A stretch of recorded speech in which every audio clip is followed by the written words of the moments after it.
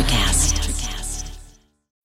When you need mealtime inspiration, it's worth shopping Kroger, where you'll find over 30,000 mouth-watering choices that excite your inner foodie. And no matter what tasty choice you make, you'll enjoy our everyday low prices, plus extra ways to save, like digital coupons worth over $600 each week. You can also save up to $1 off per gallon at the pump with fuel points. More savings and more inspiring flavors make shopping Kroger worth it every time. Kroger, fresh for everyone. Fuel restrictions apply. Recorded at WeWork in Midtown Toronto, this is E2 Entrepreneurs Exposed, hosted by Adam Levinter. E2 is the podcast where great entrepreneurs tell their story. This is E2 Entrepreneurs Exposed, where we speak with all kinds of entrepreneurs and creators doing amazing things in business and beyond. Support for E2 is brought to listeners in part by Iristel, offering better Canadian telecom solutions. With Iristel Business Solutions, companies can streamline communications to reduce complexity, give employees better resources. Visit iristel.com/solutions for more info. That's iristel.com/solutions for more. And the Entrepreneurs Organization and the local chapter in Toronto, Canada. Are you a founder of a growing business? EO is the catalyst that enables entrepreneurs to learn and grow from each other. EO members are provided with a continuous cycle of peer-to-peer networking opportunities, monthly forum meetings, and world-class learning events. For more info on joining EO, visit eotoronto.ca and click apply. So what is it like to grow a company out of your basement into an asset worth $1 billion? Today we get into the story behind Soti, founded by my guest, Carl Rodriguez. Soti is the world's most trusted provider of mobile and IoT device management solutions.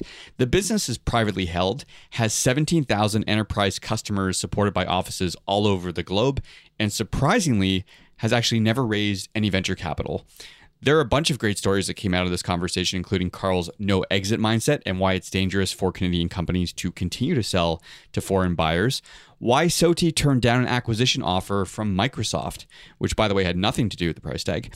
We also talk about the impending Amazon second headquarters, Google's sucking of Canadian software talent, why Shopify isn't necessarily a real role model for Canadian tech, and much, much more. So this one starts out a little slow, but after a few cups of coffee, guys, we really get into the deep end. So without delay, here is Carl Rodriguez.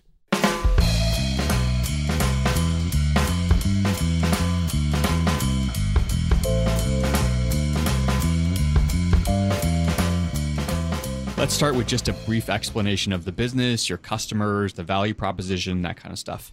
Yeah, so I think we started with mobile device management, or as it's now called, enterprise mobility management. But I would say today we have a platform really that has a number of pieces of technology. So we're well beyond really managing devices, so we have products, if you like, in our platform that do everything from simplifying, supporting, mobile workforces in the field. Making it really easy to create apps. So in fact, you can create apps without any programming. You can set security policies. You can manage IoT devices. There's collaboration pieces in there. So we've really taken the core, if you like, the business challenges that the tech challenges that any company has if they're trying to really leverage mobility, and we've simplified them and added them into a unified platform. But let's rewind back to the beginning. So 1995, you have this vision and desire to build something. What were you doing before this? So my education is actually in computer science and mathematics. So I studied at the University of Toronto. And right before I started Soti, I was at the start, I was a consultant. So in 1995, actually, I incorporated Soti because I got a contract with Nortel. And really, to take the contract, I had to have a company. So in the early days, from about 1995 till 2001, I used to consult and I used to write software for companies and, build or enhance the products they had. In 2001, I kind of went down to my basement and I thought, hey, let me just see if I can create a product that really I'm really passionate about, and to kind of leverage, the skills I thought I'd built up. So that's where it really started, 2001. So even the company's incorporated in 1995, I would say really creating our own product started in 2001. So you began solo in the basement. I have this image of like a young Jeff Bezos with the Amazon sign on the wall. You've probably seen that image. What were the first sort of year or two like for you? There was these new early, PDAs at that time. They didn't really have a cell phone, but there were these handheld computing devices, and I was really excited about them. And so the early software was built for those, and I could see that this collision between the PDA and the handheld phone, which is the flip phones, those or they had at that time, or also known as feature phones. I could see these two things were going to come together and really invent this new generation of device that became known as the smartphone. So I could smell that going on, and I could see there's going to be a lot of excitement in that area. So I wanted to jump on and become part of it at that time. But it was it was literally a lot of fun. There was very little stress because I didn't, when you work in companies, big companies, there's politics and bureaucracy and all the rest of that. So I was just kind of, working crazy hours, because when you're having fun, time flies. So, but really a lot of fun in those early days. But there is a bit of financial stress involved, right? Like, did you give yourself a timeline or a runway to say, okay, so I'm going to try this, and if after, say, 12 months or 18 months, I don't have a viable business, or there's no real growth trajectory, I'll go back to the corporate world. Was that a thought at any point? I knew I could live on my nest egg for, I don't know, maybe even a year.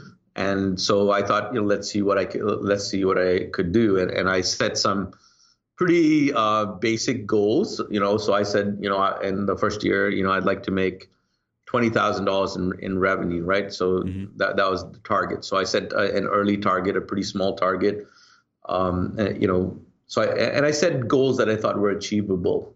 How quickly did you get there to the 20? About 9 months. Okay, so what was the biggest turning point, like the first real turning point? Was it this partnership opportunity with this UK supermarket chain? So what I did is when I created the product in those days, there was these online kind of web stores that sold mobile apps. And I listed it on those online stores. And there was, at that time, the biggest one in the world was a company out of the US known as Hendango out of Texas. And so that was really my major source of revenue, all the sales on Hendango. And then I also, created up my own website where they can buy the software, but it would actually in the end get sold out of that Hendango company. So I guess this major UK-based retailer discovered our product or my product at that time, through Hendango, and that became my first big customer. But I had day-to-day sales, smaller numbers coming in, so. It wasn't only on them, right? So that was the first big customer. But then, slowly but surely, I got other big customers. Did they know that you were a solopreneur at this point? Like, did you have a team, or were you still working by yourself? So, no, I didn't have a team. I was just one guy in a basement, right? So they they called up. I picked up I had a phone in the basement. They called up and they said, "Hi, can I speak to sales?" And I put the phone on my desk, and then I pull it up and I said, "Hello, sales." So it was just me in those early days. I actually resisted hiring people initially because I was concerned that I might, maybe this is a blip. This thing grows significantly, and then there's an undisclosed offer from Microsoft in 2006 to buy Soti. Is that correct? Yeah. So basically, I went to a trade show in Vegas, and it was a Microsoft trade show, and I went with I think one other guy who I hired as a developer. So we didn't have a marketing team, so we went down there, and we were demonstrating our software, and our software was used to manage and support the early Microsoft mobile devices of the day, which were running an operating system called Pocket PC or Windows Mobile. It became Windows Mobile. At that time, it was called the Microsoft Pocket PC operating system. And they came over and they saw our software, and I guess they seemed pretty impressed. And then when I got back to the office, I got a call, and they said they wanted us to come down to Redmond. So me and the same developer went down to Redmond. And, we demonstrated our software and we thought it was a pretty good demo. And then when we came back, I got another call and it was their mergers and acquisition guy. And he said, we want to buy your company. And this is not tempting for you at all? It was kind of scary, actually, because I was kind of having fun. I was enjoying, the most, if you like, most enjoyable part of my career thus far. It was exciting, right? And suddenly I kind of got nervous because if I didn't sell it to Microsoft and they were interested in this technology, they're Microsoft, they're a multi-billion-dollar company. The thought was, could they just build this technology themselves or buy up another company who will then have the same technology and literally put me out of business? So that was it was exciting but nervous, and a lot of people, everybody pretty much recommended to me to really take the money and run. But I thought about why I started the company, right? And I started the company because I wanted to build something that I was really passionate about. I wanted to really do something that I really enjoyed. And here I was really accomplishing those two goals and producing something that, many people around the world were starting to pay attention to.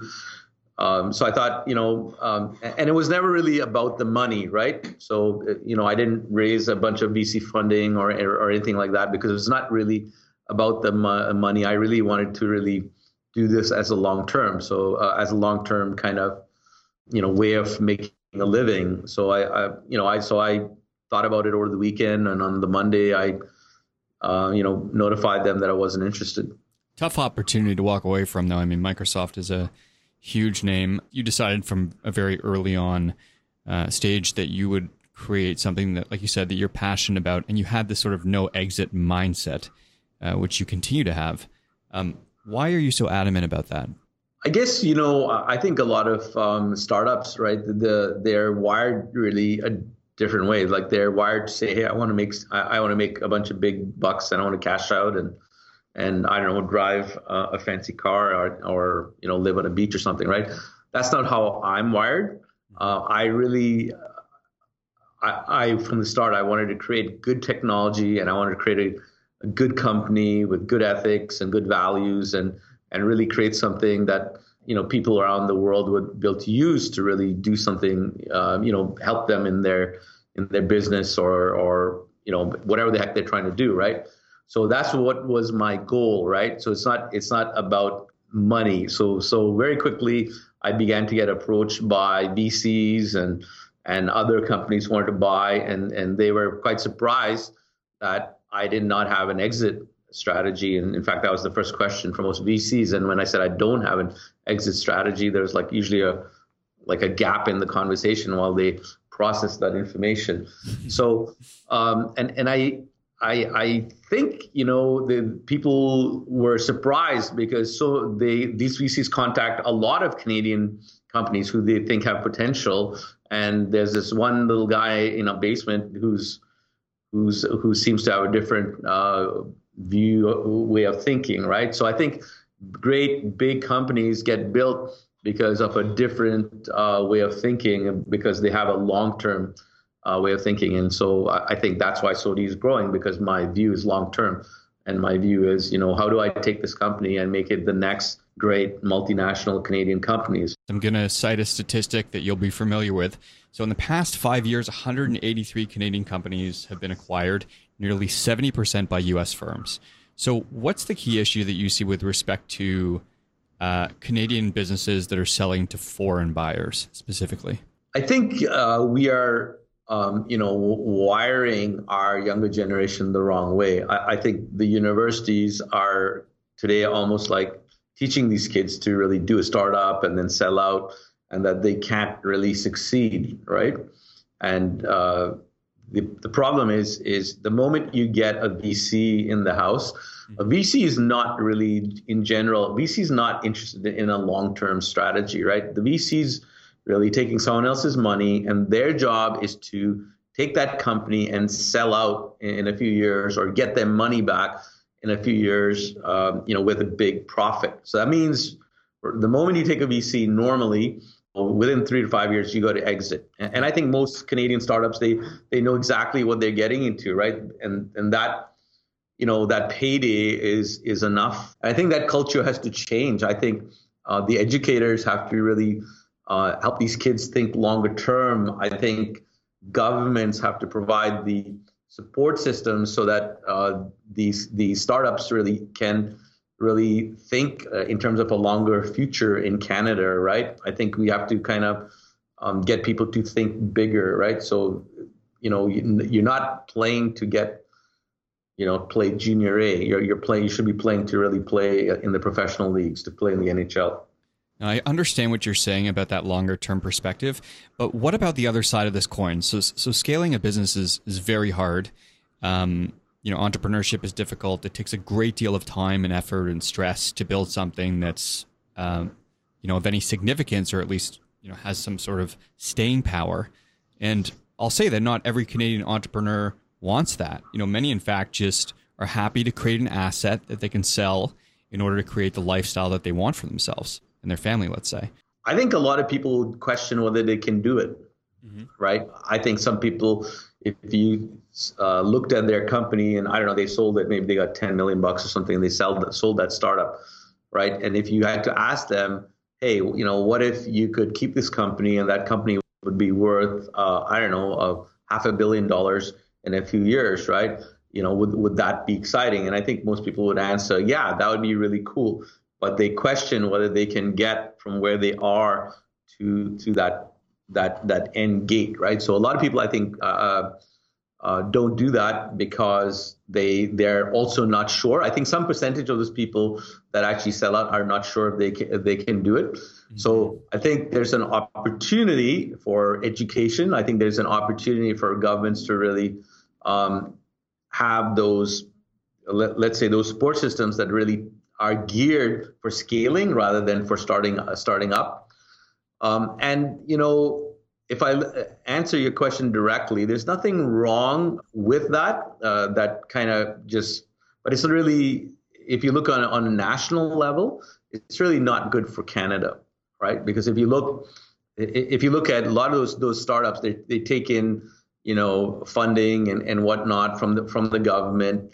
And really the end product gets owned by a foreign entity. So the net proceeds of that taxpayer money that went into that company to educate those people and to really support that startup, really, there was typically, the net proceeds of all that, the IP, even from those revenues, the taxes really go all back to the U.S., right? So if it's bought by a U.S. company. So it's not an efficient system for Canada. So I think, if you want to think really small and all that, sure, that's okay. But I think there's an opportunity to really educate people to really think better. If you look at the Americans, right, they have so many great brands. When you think of great tech brands, I mean, you could probably name 100. If you look at a great Canadian tech brands, you're hard pressed to name one. I mean, great tech brands, that are known on the world stage.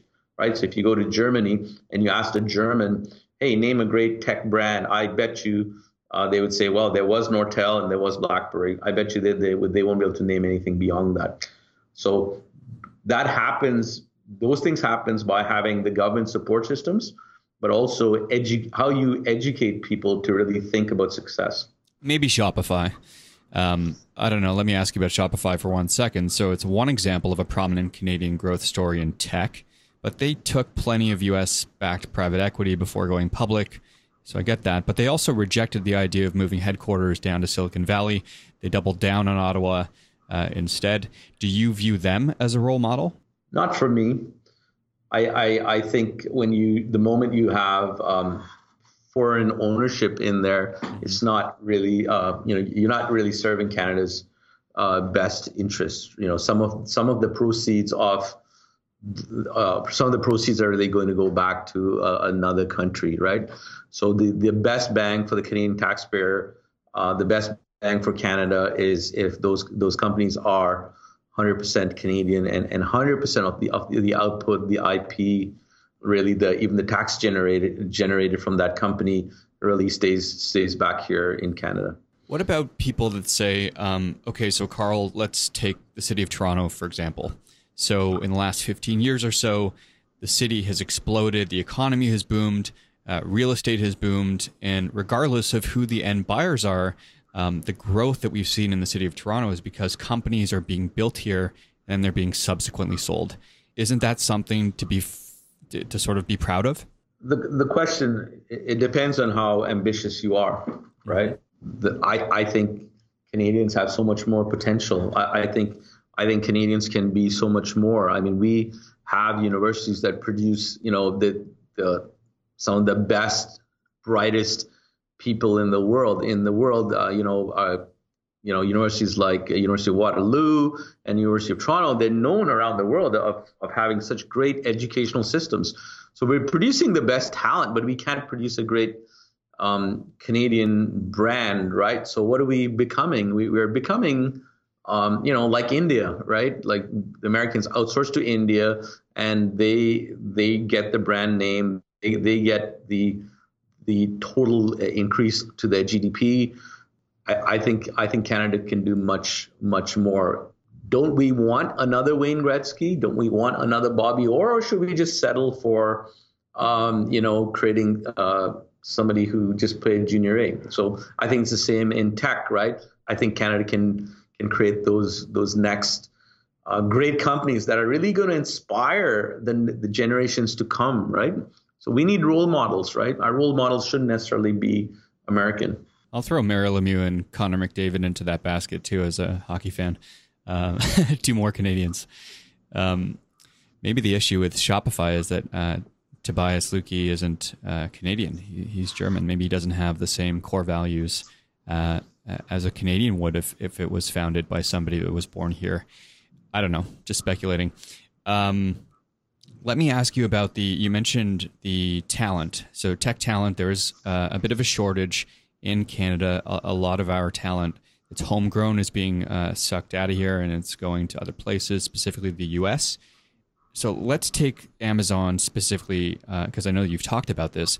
So if Amazon opens headquarters here, which I know it increasingly looks like they're not going to do that, there's about 3 or 4 other cities that are front runners.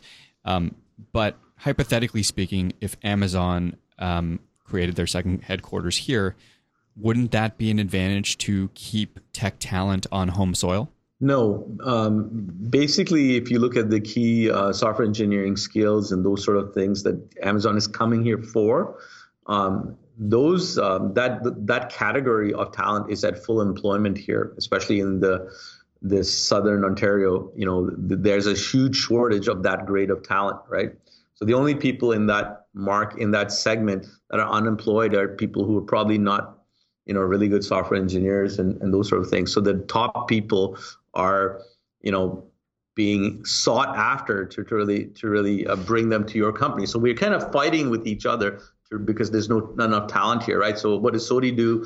We not only recruit here, we go to foreign universities in different countries, in the UK, in the Czech Republic, in Russia, etc. And we're trying to lure that talent into here because there's not enough good talent. So in a market that's already in full employment, you park in Amazon here. What are they doing? They're just going to move talent away from scaling Canadian companies, and they're going to move it to Amazon, right? So what's going to happen? You're shutting down those Canadian companies by getting them to move to Amazon, and these companies have an advantage. The Americans, when they come in here, they have the benefit of their revenues accumulate mostly in US dollars, right? So they can pay even higher. A Canadian company, can't afford to pay, $180,000 a year or something like that for a software developer. Amazon might be able to do that. So that shifts these people away. It raises the bar for the price. It's becoming more and more expensive. So it actually has the effect of really, crushing Canadian companies. I actually took a visit to, I went on a tour of the Google complex in Waterloo. And while I was there, I talked to a number of the software developers and I said, hey, where did you work from before? And every single one of them had worked for one of the other tech companies in that Waterloo area.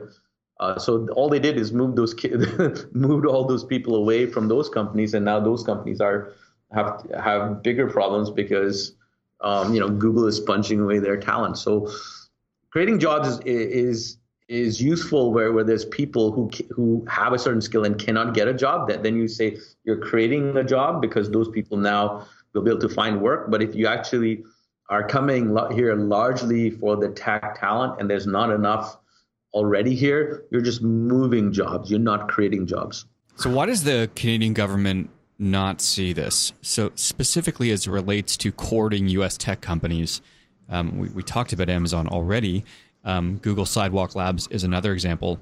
Why are Canadian leaders devoting so much time into attracting U.S. tech companies here if this is going to be the end result? I personally think they're just enamored by those American brands. They're not really doing things that are really in the best interest of Canadian tech firms. And there's been a lot of articles in the papers. There's been a lot of conversation with Canadian tech companies. There's a lot of CEOs organized into different organizations who have had a lot of discussion with various MPs at the federal level in particular. So they know very, very well that there's a huge shortage of tech talent. They know very, very well that Canadian tech companies do not like that behavior. And especially at that time when they were, trying to woo Amazon here, there was many, many articles in, the Globe and other publications to really, from Canadian CEOs, in fact, to really talk about that. Let me ask you about some key lessons learned. So you've now been an entrepreneur for, it's coming up on over 20 years now. What advice would you give to your younger self? And by younger self, I'll say you as an entrepreneur in your first 3 years of business. What advice would you give? So my advice would be is do something you love, do something you're passionate, do something where your heart is, and do not do it for the money. What if the passion is really to just start a business, but that sort of aspiring entrepreneur doesn't quite know how to marry whatever it is they're passionate about with this idea of starting something? I personally think is that thing you do, whether you're a carpenter or you're a painter or you're you're a software engineer type of person trying to create a tech company. I think, you can have varying degrees of success, but the best you can be is based on the thing that you are really passionate about. And if you don't have anything you're passionate about, it's going to be harder. For those first-time entrepreneurs, I think failure or the fear of failure is a big deal. And if you come from a family where failure is not I don't want to say celebrated, but it's not a thing that's accepted, it can oftentimes be a really difficult thing. Yeah, even in my family, when I just started, everybody thought I was nuts, right? So they thought, you did this university degree, you can get a job. What are you doing? Have you become lazy? Are you having some sort of hippie moment? You're becoming a bum. You're sitting in the basement. You're not working. So people, there's an expectation that you've got an education, you should go get a job, right? And if you're working in your basement, that's not a job. So I heard that from everyone. So a lot of people questioned me, even good friends, wondered like I was having some sort of midlife crisis. So it's, and I would say in my family in Canada, everybody questioned what I was doing. Rewinding back a little bit to your no exit mindset. So there has to be, I know you're in it for the long term. We've established that, but there has to be some sort of succession plan at the end of the day. Like, what is it for Soti? What's the next chapter for you? Well, I told you my big goal is to really create the next great multinational Canadian company that you could go to anywhere on this planet and you could say Soti and they'd say, I know who that is. And hopefully, they think Google, Soti, that kind of thing, right? So it's a lofty goal, but I think lofty kind of awards start with a lofty goal, right? So that's my lofty goal. But I think, another thing I'm very interested in is, getting kids maybe more down to earth, getting kids interested in tech. So I think, if we look at it from a broader humanity perspective, as we go forward in the future, we're going to need people, young kids, to be interested in sciences, to cure diseases, to deal with climate issues, to deal with all sorts of problems. And a scary thing is a lot of kids these days think maths and sciences are too hard or too difficult or too boring. And so I'm also interested in really what we can do and how to change our educational system, because I don't believe our education system is really wired to get kids excited in maths and sciences. So we have to kind of change this perspective and change how we're teaching technology. So I'm also interested in that goal. That's, of course, side effect of that. Yes, it would help Sony, but it would help Canada as a whole, and it would help humanity.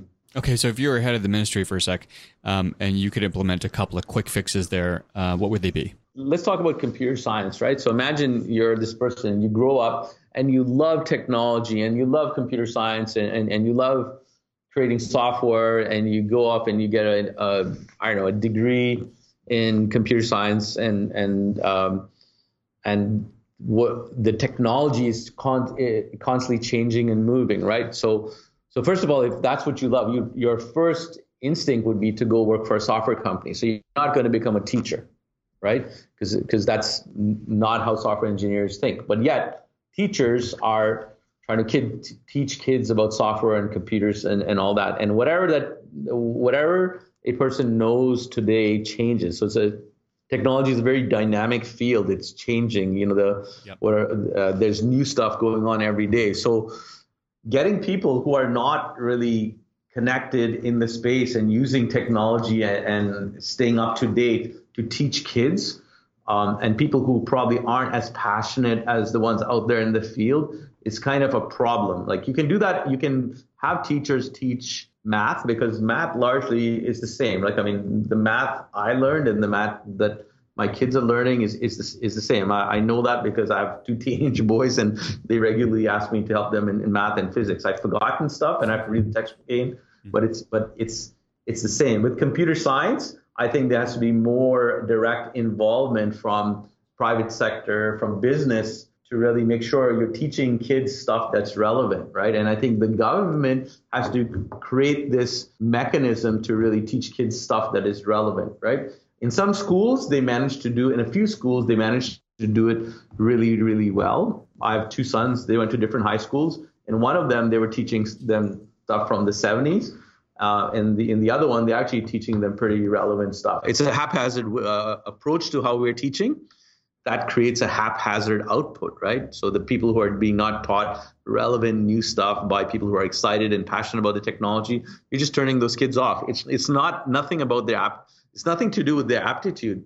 It's to do with how we teach them. That's great perspective. Okay, we've only got a few minutes left. Let's talk about SOTI One. This is launching shortly, right? November 1st or something like that. What is SOTI One, and how do you explain it to listeners?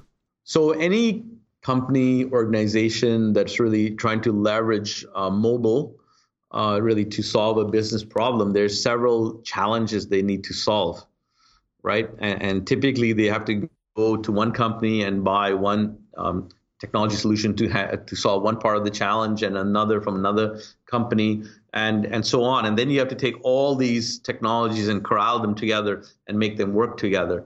And that generally is a very difficult problem. And these technologies don't talk to one another, so it's very clunky integration. So we saw this problem a few years ago, and we thought, hey, if we solve those key problems and we get our software to even talk, we can actually deliver functionality that's not possible with siloed solutions, right? So that's what SOTI One platform is all about. And what we do is we simplify how customers what they need to create apps. So there's a certain category of apps where you don't need to hire programmers. And so with our SOTI Snap tool, we can create apps literally in a matter of minutes with no software, no need to write code at all. We created a way to support your apps and your users while they're in the field, with our integrated help desk solution. It's got special tools in there so you can diagnose problems, remotely. Then we have our SOTI Mobi Control, which is our enterprise mobility management solution, which means you can set security policies, you can push out new software updates, you can get alerted when bad things happen, you can track where your devices are and your people, etc. We have our SOTI Connect, which is our IoT piece, where you can add hardware, sensors, pressure, temperature, etc., to really take your business to the next level. And you can do that again in an integrated format. And we have SOTI Central, which is our collaboration piece to really share information between us, our customers, and our partners. So we've taken those core business challenges and we brought them together to make it easier for customers. Well, congratulations. Super exciting stuff. Where do you want to point users to in this last few minutes, or listeners to, I should say, who want to learn more about SOTI, more about you, Carl, personally? Go to soti.net, so SOTI.net, and there's lots of information. To get a hold of me, perhaps the best place is to look me up on LinkedIn. So happy to talk to anybody who has any questions, about me, about SOTI, or any questions in general. I participate a lot on LinkedIn. So those would be the two core places you can reach me. Okay, well, sincerely appreciate all your perspective. This was a really, really interesting conversation. Congratulations on all your success so far. You're on your way from building SOTI into the next Bobby Orr of tech in Canada, or Wayne Gretzky, or whoever you want to draw the analogy to. So congratulations, and really enjoyed having you on. Thanks so much. Okay, thank you for your time. Thank you for listening and being a part of E2. E2 is brought to listeners in part by Scriberbase, building subscription businesses for retail brands. Visit scriberbase.com for more info. Indochino, made to measure suits and shirts at a great price. More at Indochino.com. And WeWork. WeWork is a global network of workspaces where people and companies grow together. WeWork, where businesses thrive. More at WeWork.com. Your positive support means a lot to us. So if you enjoyed this episode, please subscribe to the podcast on iTunes, Google Play, or wherever you consume your audio. Until next time, make today count with whatever it is you're working on.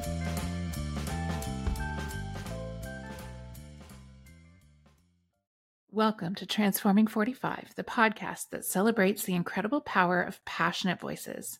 I'm your host, Lisa Boat. Join me in conversation with heart-led humans who share their deeply personal stories of transformation. Transforming 45 is here to uplift, connect, and remind you that it's never too late to write your next chapter. So get ready to be inspired, empowered, and transformed. Join me in this community where through powerful storytelling, we heal and reclaim our inherent magic.